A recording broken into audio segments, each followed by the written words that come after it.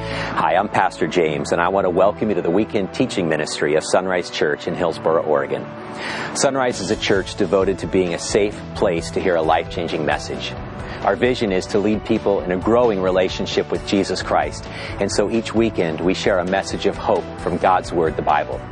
Now, if you'd like to know more about discovering and growing in a relationship with the God who loves you, please visit our website at www.isunrise.com, ISONRISE.com.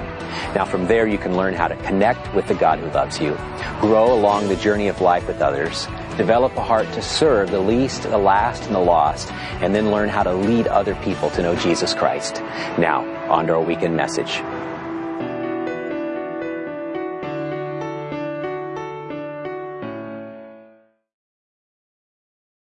So we're going to go to the parable of the great feast. We're going to start Matthew 22, verse 1. It says, Jesus also told them other parables. He said, the kingdom of heaven can be illustrated by the story of a king who prepared a great wedding feast for his son. When the banquet was ready, he sent his servants to notify those who were invited, but they all refused to come.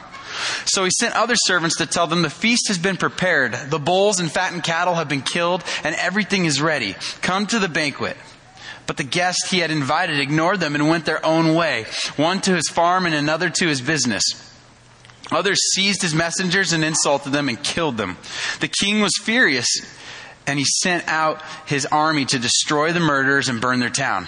And he said to his servants, the wedding feast is ready, and the guests I invited aren't worthy of the honor. Now go out to the street corners and invite everyone you see. So the servants brought in everyone they could find, good and bad alike, and the banquet hall was filled with guests. But when the king came in to meet the guest, he noticed a man who wasn't wearing the proper clothes for a wedding.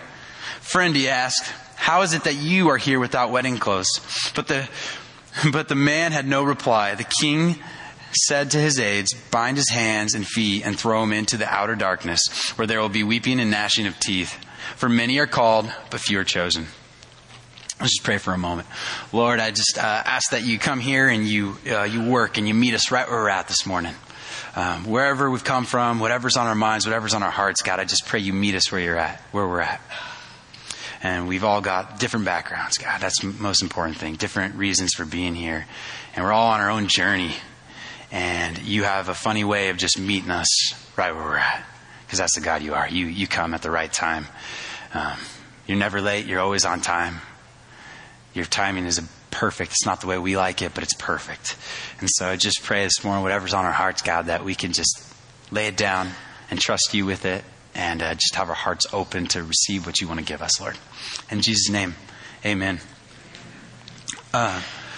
So do we have anyone out there like engagement stories, read about engagement stories? You can raise your hand if you like that. Oh, come on. Oh, come on. No one in here? It's a safe place. It's a safe place. You can raise your hands, guys. It's okay. There we go. I got double hands raised in the back. That's what I'm talking about, man. Heck yeah. You're a little young, though, all right? Well, I'm going to share my engagement story with you this morning. I think it's good, but you can tell me differently at the end of the day. Maybe you have a better one. Maybe you don't have one yet. And that's okay. But my engagement story started about, I don't even know, 3 years ago, about 3 years ago.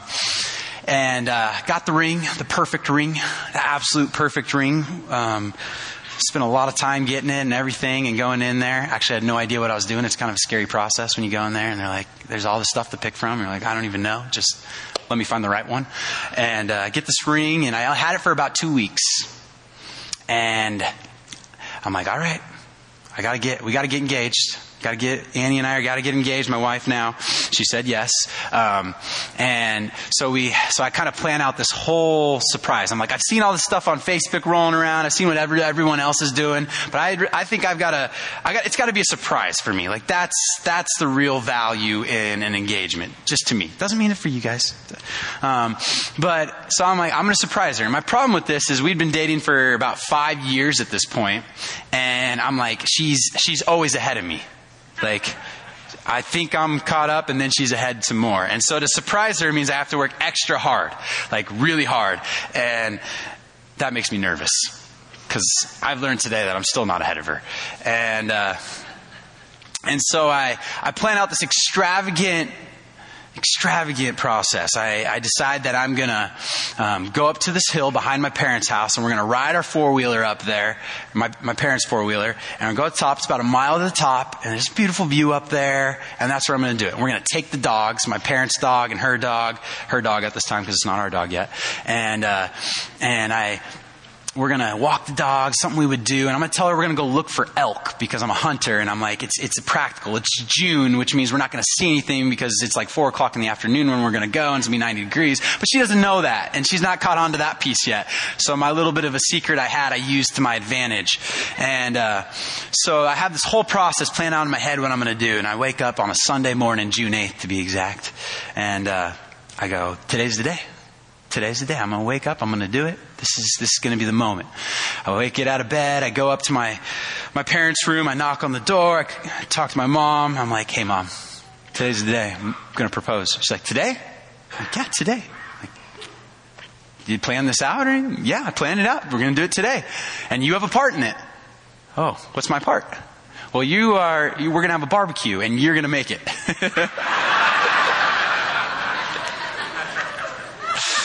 Just a simple barbecue, all right?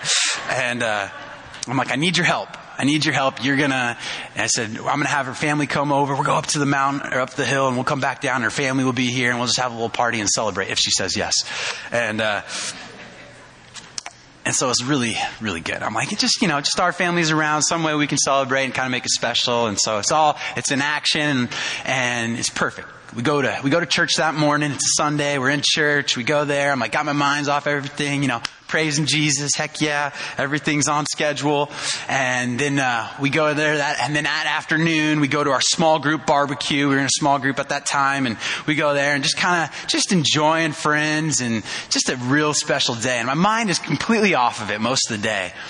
And, then, the barbecue we're at's in Gaston, and not that matters to the story at all, but we're coming out of Gaston, we come into Forest Grove, we stop off at her parents' house to grab the dog and so she can get dressed to go hiking, per se. And I told her we're going hunting, or not hunting, we're going looking for, animals, basically. And so she comes down and she dresses up in a bright neon shirt because she wants to play it safe. She doesn't want to get shot. And I'm like, babe, not gonna get shot, camo hat. She's ready though. She's ready to go. And that's all that matters. I love her. She's invested in what I love. And so that's how I know I have the right one. And I'm sitting there at her parents' house and her dad's like, how you doing? And I'm like, dude, I can barely feel my feet. I don't know. I'm nervous. In an hour it'll all be over, but I'm nervous right now. And so he's like, all right, well, I'll see you in a bit. I'm like, all right, see you then. And we head up to my parents' house. I walk in the door. I go in my room. I grab the ring, trying to play it cool. Like my parents don't, hey, Mom and Dad, good to see you too. Yep, absolutely. Nothing's going on here. See you guys when I get back. Glad the grill's going, Dad. Good job. And so I grab the ring and walk off. We hop on our four-wheeler. We got both dogs. We're heading up. We're on our way. It's about a mile to the top, gravel road, logging roads to get there. So I'm riding. We're going. She's got her arms around me. It's real sweet, And we get not even that far. I mean, I'm talking like maybe 300 yards. And Brigadoon, her dog at this time, mind you, I haven't come into its life and been the enforcer yet, decides that she has a hurt paw. And she goes down and I'm like, and she can't walk and she's on 3 legs. And I'm like, are you kidding me right now? Seriously? We got places to go. You better suck it up, And Annie's like, and if I remember correctly, Annie's like ready to turn around at this point. Like, hey, maybe we shouldn't do this. Brigadoon's not up for it. She's hurt. I'm like, no, we're going to the top at least. We got places to get here. And so we throw Brigadoon on the four-wheeler. And my parents' dog, Brandy, she's grown up on the farm. So she's tough. She's like, don't worry, Taylor, I'm with you. I'm going still. I'm like, good work, buddy. And so we're driving a little bit further and we're going. And all of a sudden, I kid you not, a tree fell over on the road.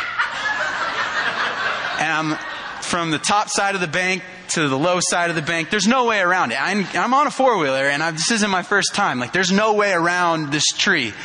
And I'm just kind of sitting here kind of going, well, shoot, what am I going to do now? And luckily there is a second way up to the top. It's really four-wheeling though. You go through ruts and you get into some things you really are getting off-roading at this point. And we decide to take that route. We go up to the top. We make it all the way up there to the beautiful viewpoint, let the dogs off and everything like that. And we get there and just kind of, I'm like, my legs can't feel them. We're sitting up on top. And I pull out my video camera. I got a new video camera just like a week or two before this point. And I'm like, I'm the corny guy who's going to get this all on video. And I'm like, so I set it up. I'm getting it ready. I've actually got a GoPro too. I've got it on the ground. I'm like, this is going to be professional photography. I'm going to get it all. And no one's here. And I'm like, now I know how all these guys pull it off that I've watched on Facebook for the longest time. I'm like, I've got it. I'm kind of got it angled because I told her, I'm like, I'm going to get a picture of the elk with this, or video of the elk that we see. And I've got it totally fooled. I'm like, this is so good. And so I get it all set up. I've got it recording. I've got this recording. And I go, all of a sudden, I get my line all ready. And I'm like, oh, look, I think I see something over there. And I point to something. She's like, where? And she pulls up her binoculars and she's looking. And about this point, she's looking over across the way. And I'm like, all right, pull it out of my pocket. I get down on one knee. And as she turns around, I'm like, I'm waiting. All right, she turns around and she's like, are you kidding me? I'm like, no, I'm not. But my problem was, I got to about this point, and I didn't think anything through past this point. I mean, I got it all the way to here, and I didn't get anything else figured out. And I kind of thought a little bit about what I was going to say, but not really that much in depth. Like, I thought the words would just come to me, and they didn't. And so the little bit I had planned out, I said, and I'm like, I throw in a little verse. I'm like, here's put the God part in it. And then I was like, will you marry me? And the answer was yes. I didn't clarify it last night. And so she says, yes, we're excited. She also told me last night, you said more than just a couple words. I was like, well, it didn't feel like it at the moment. So then we drive down the mountain and we go down and we put both dogs on because they're both tired at this point. We go down, her family's there, and it's super special, we're hanging out. We have the barbecue. It's some of our closest people around us. And we're just celebrating this sweet moment in life. And everything went planned. And I surprised her, so I win at the end of the day. And it's just really awesome. And so then we go into wedding planning mode. And I've got my own thoughts about that. That and Pinterest. And yeah, see. And if you don't know what Pinterest is, it's ruined all creativity in this world because you don't have to be creative anymore. You can just go find something, It's just like a social media app. You can go on there, it has pictures of all these really cool crafts and stuff. But so we go in the wedding planning mode, and she's got all these really cool ideas mapped out and all these things she wants to do, and fantastic execution. She did a really good job, and we have this really cool thing. We get these invites. You pick out, I was like, sure, that invite looks good. So we pick out these invites, we save them out, send them to everyone, and we bring a bunch of people to our wedding. I mean, we had, 200 or 300 people or something like that. And we just celebrate. It's just this great night. You show up. It's all about you. That's the best part about the wedding. It's all about you. And let me say it again. It's all about you. And we have all our friends and family, closest people to you. The night flies by, it goes so fast. It's like an hour, if that's what it feels like, even though it was like 5 or 6 hours.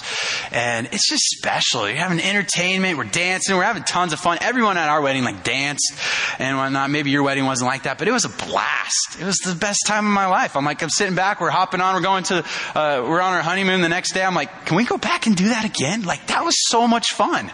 And it was the best time. We talk about it to this day. We're like, let's just have everyone over again that was at our wedding. It was so much fun. It was one of the best days of your life. And you bring all these people, and it's super special, and it's the best thing you want to be at. And if you haven't had one yet, the day's coming, all right? Live with expectancy. And so, and just the best day ever, the best feast ever, the best moment ever in your life, and that's what I refer to it as. And today it's no different. We're walking into this feast, this parable of this great feast, and it would be the best event you could ever be at. It was the best event. And weddings then weren't just something that would happen over a couple hours at a night. It was something that would last for days on end. And if the king was throwing it, it'd be even longer. It'd be the biggest deal. And if you were invited to the king's wedding that he was throwing, such as in this story, man, you'd be waving around that invite. You'd be so excited. You'd be like, I'm going to the wedding. I got invited. I'm going. And that's kind of what we see here is this event, this kingdom of heaven that Jesus is referring to, this place that you want to be, that we're invited to, that these people are invited to. It's the place that you want to be. It's the best party around. There's nowhere else to go. This is it. This is what you live for. And so as we kind of enter this story, though, we kind of feed off of last week where Pastor James shared the story of, we have the vineyards and the two sons kind of speaking to the hypocrisy of these religious leaders, of the Jews here at this time. And so we continue right off of that. Jesus keeps telling us another story. He's like, this is what your hypocrisy looks like. This is it right here. And he tells it in the form of this parable about the great feast. And so as we walk through the story, we can kind of see that in the very first verse, it says the kingdom of heaven can be illustrated by the story of a king who prepared a great wedding feast for his son. When the banquet was ready, he sent his servants to notify those who were already invited. So they were already invited. They already got their save the date in the mail, all right? And they're just going to notify them, which is kind of weird. Jesus is setting them up. He's trying to tell the story here of what this looks like. And to kind of pick up where he's at, he's going all the way back to Genesis. He's going all the way back to the beginning of the Bible. And this conversation that happened between Abraham and God. And Abraham's this man in the Old Testament that has this conversation with God. And basically God promises Abraham that he's going to make him the father of many nations. And he has Abraham go outside his tent. He has him look up at the stars. And he's like, that'll be your descendants, that many. And at the time it seemed inconceivable for Abraham, but that's what happened. And so we see Abraham's lineage grow. All these people formed out of his lineage, and it just keeps going, and it goes through time, and they're called the Israelites, and they work their way through the entire Old Testament. They go into Egypt. They're called out of Egypt. They work their way through the many battles that happen and back and forth, and eventually we have a remnant of them that are left, and we get here today, and they're the Jews. This is who he's talking to, the Jewish people. They stem all the way from Abraham. And so they look back at time, and they see themselves connected to Abraham. They kind of put him up on this pedestal that he, right there, the fact that they're a part of his lineage is good enough. Like, that's it. They're in. They're part of the chosen people. They're God's chosen people. That's what they were referred to as. And so this is kind of what he's saying. He's saying, hey, they all refused to come, though. They all refused to come. They were notified. And they were notified by who? By all the prophets in the Old Testament. All the way up until this point. They were notified saying, hey, stop doing this. Stop sinning. Stop being this way. This isn't what God wants. This isn't how you should live your lives. And they're like, whatever. Or some of them might have repented at that point. But as we kind of keep going through it, he kind of tells more stories about how these prophets were sent out. So the servants, which are the prophets, are sent to them. He says, the feast has been prepared. The bulls and fattened cattle have been killed, and everything is ready. Come to the banquet. But the guests he had invited ignored them and went their own way, one to his farm and another to his business.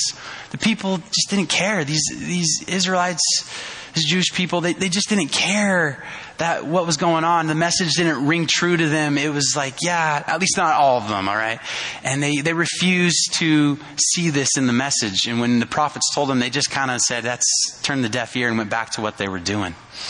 And some of them were that nice that they went back to what they were doing, but some of them were even more than that. And we see that in verse 6 here on the next screen. He says, others seized his messengers and insulted them and killed them. So some of them even killed the prophets. Some of these Israelites, some of these Jews, we see it all the way even up to just the latest prophet before Jesus with John the Baptist, was beheaded. And he came and said, hey, repent, turn your heart to God. And they ended up beheading him. And so as we continue on the story, it says the king was furious and he sent out his army to destroy the murderers and burn their town. And he said to his servants, the wedding feast is ready and the guests I invited aren't worthy of the honor. Now go out to the street corners and invite everyone you see. And so basically, Jesus is saying, yep, many of these Jews didn't listen. They didn't listen to what I had to say.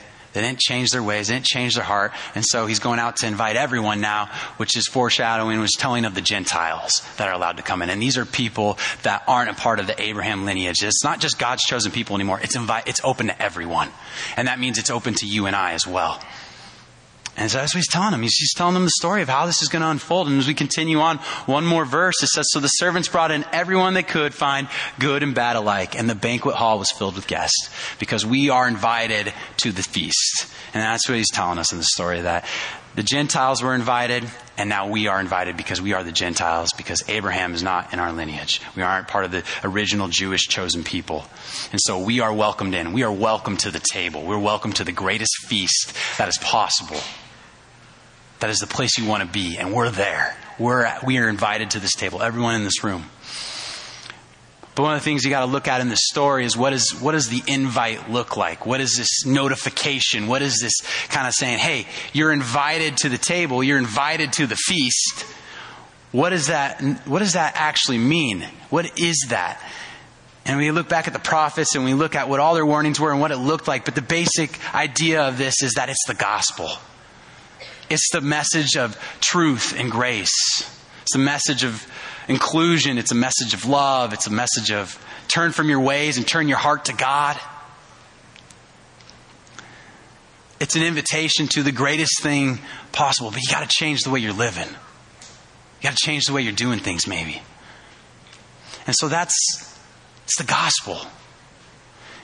And so we see a bunch of different responses in this story to the gospel.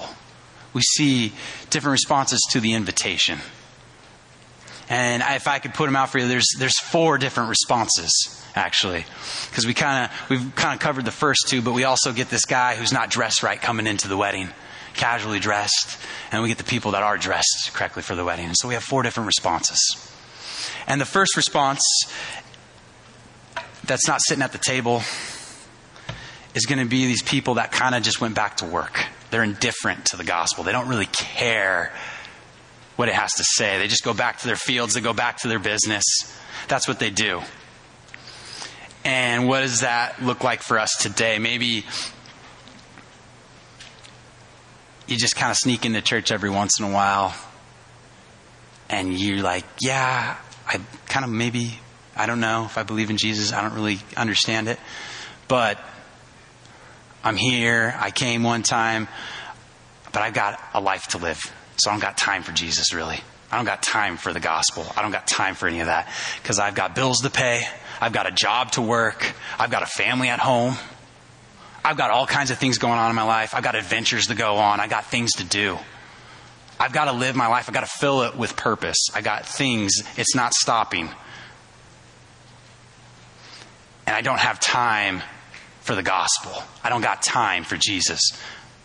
I don't got time for any of that because I got a life going outside. And maybe it's not maybe any of you in this room, but there's people out there that are that way to the gospel. It's not that they hate Jesus. It's not that it's any of that. It's like, I just don't got time for that. I don't have time. I got stuff to do on Sunday morning. There's only 2 days in my weekend. And one of them's not church. One of them's not reading my Bible. You know? But maybe that is some of us in this room. Maybe that's where we're at. Maybe we are just indifferent to the gospel. Like, yeah, I'm not like against Jesus, but I'm not like, I don't got time. So I make it when I can and that's it. Or maybe you're hostile towards the gospel. Maybe you're not at the table because you're hostile to the message. Maybe when someone approaches you and challenges you with truth in your life, you just kind of look at them and you go, no, I thought you were my friend. How dare you say that to me? How dare you tell me that? I thought you were my friend. Why are you challenging me? Why are you saying this to my life? This is my life. I get to choose how I want to live my life. And so they push back and they say, I don't want any of that. I don't want anything that you have to do with Jesus. Or maybe they're not even in this church. Maybe they're not here today because every time they hear the name Jesus, they're like, no, thank you. I know Jesus because I know Christians and I don't want anything to do with that. But like I said, I think most of us in this room, it's not necessarily nothing to do with Jesus. It's more to do with the people in our lives that come to us and try to challenge us. And some of them come off very truthful, and there's some of that. But man, how do we respond to the gospel when we read it? How do we respond to it when God is challenging us in the way that we are doing things that maybe don't line up with His way? How do you feel? Do you feel threatened? Or maybe you're this guy who shows up at the wedding feast and you're not wearing the correct clothes. This guy shows up. King notices a man who wasn't wearing the proper clothing for a wedding. And the guy's got no excuse. He was speechless. Got no answer for him. And it's kind of weird. It's like, okay, at least he came. At least he made it to the wedding. Why is he getting thrown out? into the darkness. Like, why? I don't understand this, Jesus. Why is he came, the other people didn't come, they didn't even make it here. Why is he penalized? He showed up just because he's not wearing the right clothes. And see, if we look at the story, and what it would be assumed that really he had the option to wear the right clothes. It wasn't that he couldn't afford them. It wasn't that there wasn't an option. It's that he chose not to. He had the option and he chose not to. It was his decision. And so he comes in, and if we look at what kind of the context of the situation and what we look at in the Bible kind of view, is that he came in wearing filthy rags. He came in wearing his own filthy rags of his own works and his own self-righteousness and everything that he achieved in this life and this level of perfection and good morality, and that's it. And that's what he hung his case on, and he shows up to the wedding thinking that's good enough. He shows up at the table, he shows up at the feast thinking that'll do. And maybe that's where we're at in this room. And then there's the people that are at the feast and at the table. And they're sitting there because they came in the clothes of righteousness. But not their righteousness. They came in the clothes of Christ's righteousness. What Christ did on the cross. That's where they're at. But what's with this guy? He shows up. He's not wearing the clothes. I mean, why would he choose not to?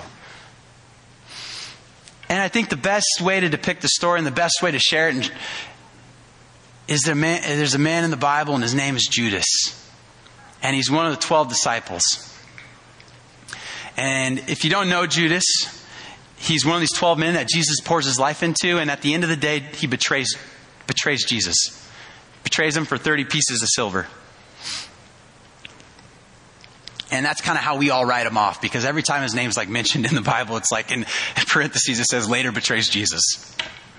And so when we look at Judas, we see a betrayer. We see this guy who's just like, you wrote off Jesus. You're not even part of the 12. Like, whatever, dude. But I think I've got to go way back with Judas. I think we all have to go way back with Judas, because Jesus picked Judas. Jesus picked him. He called him. And not only that, we got to go look at how Judas was a part of the 12. These 12 men that Jesus poured his life into, and they did life together. They were tight. They were brothers. It was tighter than blood. It was tighter than most of our families are today. And they spend this time together for 3 years under Jesus' teaching. 3 years. They are super tight. They left their fathers. They left their families. They left their jobs. And they gave up everything and are living on very little to follow Jesus around and learn from him. It doesn't get tighter than that. And they're sitting there and they're under Jesus' teaching, and Jesus is constantly talking about the kingdom of heaven and what it's like. And they're there and they're literally in the physical presence of Jesus for 3 years, learning about him, seeing everything, seeing who he was, watching him heal the blind, heal the lame, heal the lepers, watching the impossible happen right before their eyes. Judas is seeing this. He's watching this happen. He's seeing Jesus for everything he's worth. He's right there. He's touching Jesus. And then if we go to other spot in the Bible, we see that the 12 disciples are sent out to heal people, to cure people. And Judas is on that list of the disciples that were sent out. He's on the list. He's there. He did it. He was healing people. He was curing people. He was sent out. It says at one point the disciples were baptizing people. Judas is one of the disciples at that point. Judas was baptizing people.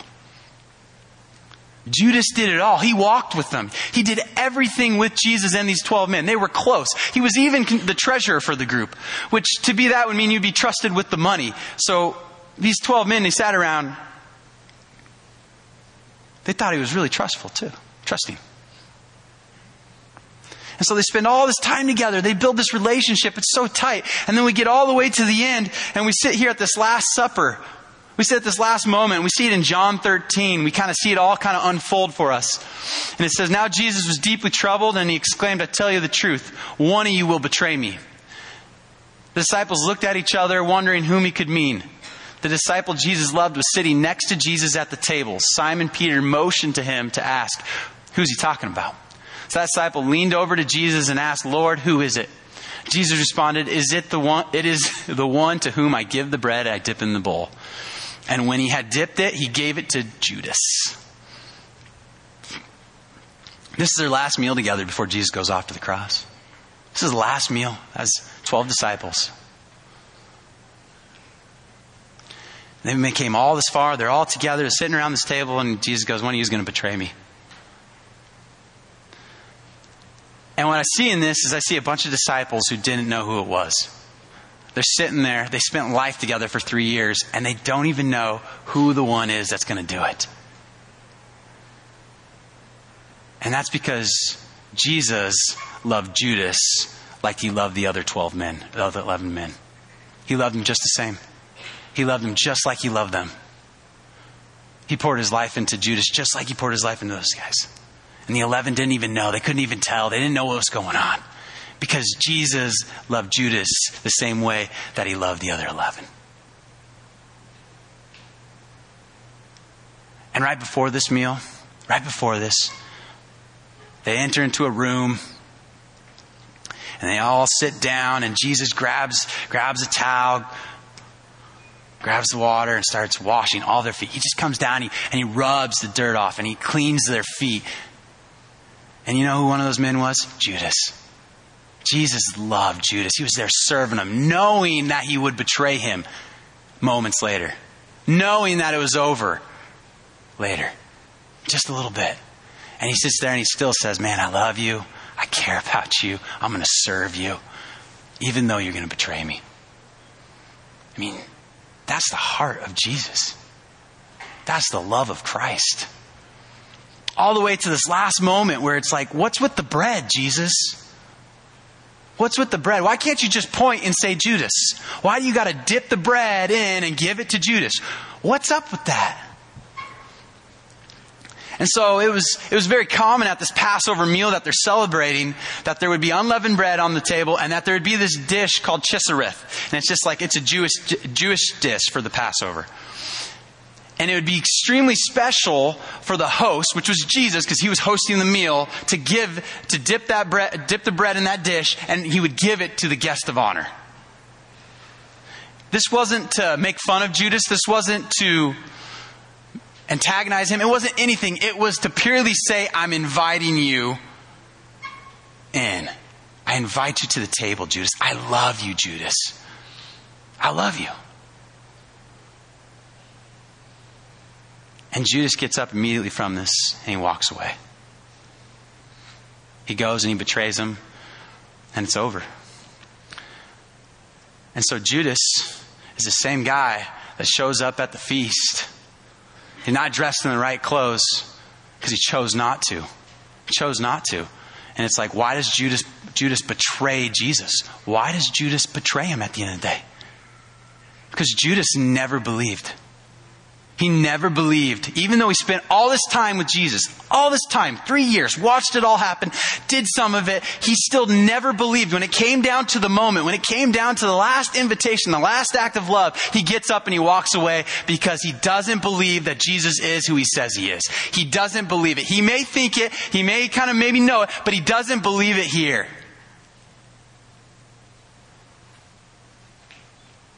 He doesn't believe it there. And so he shows up at the wedding feast, and he shows up and he's wearing these clothes, his filthy rags of works, of good works, what he's done in his life and what he's accomplished. And this person shows up thinking it still relies on them. It's still that they have to earn it, that they've got to do something more to get Christ's love, to earn his affection. And their Christ is loving this guy even though he's going to betray him. And we walk on the scene and we see this guy show up and he doesn't wear the right clothes, and it's because he doesn't believe in Jesus. He doesn't believe that Jesus is real. He doesn't believe that Jesus is who he says he is. He shows up thinking he can do it. And I think that's the question for all of us that we have to ask today, is that we can show up to church. We can come to church. We can play church. We can do this. But if Jesus isn't real, then why are we here? If we're not really living it out like Jesus is died on the cross for the sins of the world, then, man, we're just betraying Jesus in our life. And I'm not saying it all has to do with church. I'm not saying about church attendance. I'm not saying it has to do with reading your Bible. I'm saying that it has to do with your faith in Jesus Christ. This won't save you. Showing up here will not get the job done. Going home and living a better life will not get the job done. There's only one, and He's the one who took your place. He's the one who went to the cross. He's the one who spread His arms wide and said, I will bear all your sin. Past, present, and future. But if you still show up and you're trying to earn it, you've missed the point of the cross. You have discounted the gospel. And are you sitting in this chair? Are you sitting in this one? You show up thinking you might have accomplished something, that you might have arrived. No. This is the chair you want to be in. This is the chair. This is it. You want to be at the wedding, dressed in the clothes of righteousness found in Christ. By calling on His name, believing that He went to the cross, feasting with Christ. Feasting at the table with Jesus. This isn't about just a feast that's in eternity. This feast that's down the road. This is a feast. This is the kingdom of heaven, He's saying here. This is the kingdom of heaven. It's right here. It's right now. The kingdom of heaven has arrived, but it's also not yet. There is a feast in eternity. It's there. But there's also one to be had right now with Jesus. It's right here. And it's the greatest feast you'll ever want to be a part of. It's the best party in all the world. There's nothing better than feasting at the table with Jesus, because at that table is the gospel and its peace and its love and its mercy and its truth. But it doesn't matter what you're dealt in this life. It doesn't matter what happens, because some of us have been dealt a pretty hard hand. But if you're feasting at the table with Jesus, then nothing else matters. Because you're sitting here with Him and you're dining with Jesus, and you understand you're at the greatest place you could be, no matter what the circumstances around you may feel like, that you are sitting here. And if you're not sitting here, then you're not at the table. And so which chair are you sitting in? Where are you at? Are you indifferent to Jesus? Are you hostile to Jesus? Are you clothed in Jesus? Not clothed? Are you sitting at the table with Jesus? Where are you at? And I think sometimes, maybe you're like, I'm not just stuck in this chair, Taylor, but I'm also in this chair. And like, if you're sometimes like me, maybe you think you want to float between the chairs.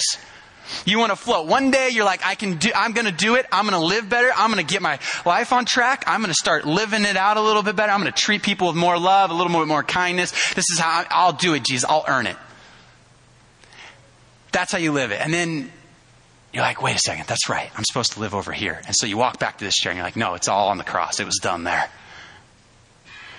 Or maybe something comes up in your life and you don't like the circumstances, and you don't like where you're at, and you don't like what's been given to you and what's been handed to you. And you're like, I don't like this. This isn't it. And you sit in this chair and you're like, well, maybe if I do more and I do this and I do that, this will come through and that will happen and this will play out. And you've got this whole mind game going when it's like, it was finished. It was done. Feast at the table right here, because it's already finished. Christ has done it. He's got the plan all figured out. You don't have to do it. All you have to do is know that it rests on the cross and that it was finished there, and that you can sit at the table and know that Jesus has paved the way. And it doesn't mean an easy life. It doesn't mean that at all. But it's at the table, at this place of suffering, knowing that Jesus went to the cross and finished everything, that you can rest your case on. Because if your hope's there, then nothing else affects you. There's nothing else that could waver with you. Because His life is handing you all kinds of things that some of you have been handed I can't even fathom. But man, if you're at the table with Jesus, you got nothing to worry about, because you're going to feast with Him all the way into eternity. And this is where we all want to live. This is where we all want to be. And how do we come to the table? How do we get to the table? And it's not about getting to the table as much as it's acknowledging who Jesus is to you in your life. Who is Jesus to you? Who is Jesus? Is He real? Because if you're there, Jesus is real. Jesus' death on the cross is real. But if you're here, Jesus doesn't mean anything. And some of you are like, well, but I think I'm sitting here though, Taylor. I think I'm hostile. I think I'm indifferent. I don't know that believe. You see the story? Jesus invited him twice. He invited him twice. He called the guy who didn't show up a friend with the right clothes on. Because that is the heart of God. He's always inviting you. He's always trying to bring you in. He's always trying to invite you to the table, to the greatest feast. He's inviting you. And it's not something you can earn. It's not something you can do. But it's acknowledging who Jesus is in your life. Is he real? Did he really die on the cross for your sins? Did he really do that? The answer is yes. But I can't tell you that. I can't make you believe that. You have to rest your case and your life on that so that you can feast at this table with him. I want to invite the worship team up at this point because I want to share one last moment with you that happened at the table. And Jesus has these 12 men gather around this table. At this point, Judas might have already gone away to betray him, but he has these men there, and they're gathered around this table. And Jesus wants to teach them one last thing. He wants to show them one last thing. He wants to break the bread and drink the wine with them. He wants to show them the symbolism in this. He wants to show them to do this in remembrance of what he's about to do. It makes it real. It makes Jesus real. It's a remembrance of saying, hey, that's what Jesus did on the cross for us. And he's trying to show these men that you're going to do this and you're going to celebrate what I did on the cross. You're going to acknowledge it and believe in that.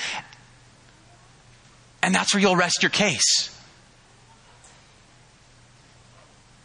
That's what you're going to do. You're going to break the bread together because my body was broken for you. You're going to drink the juice, the wine, because my blood was spilled out for you.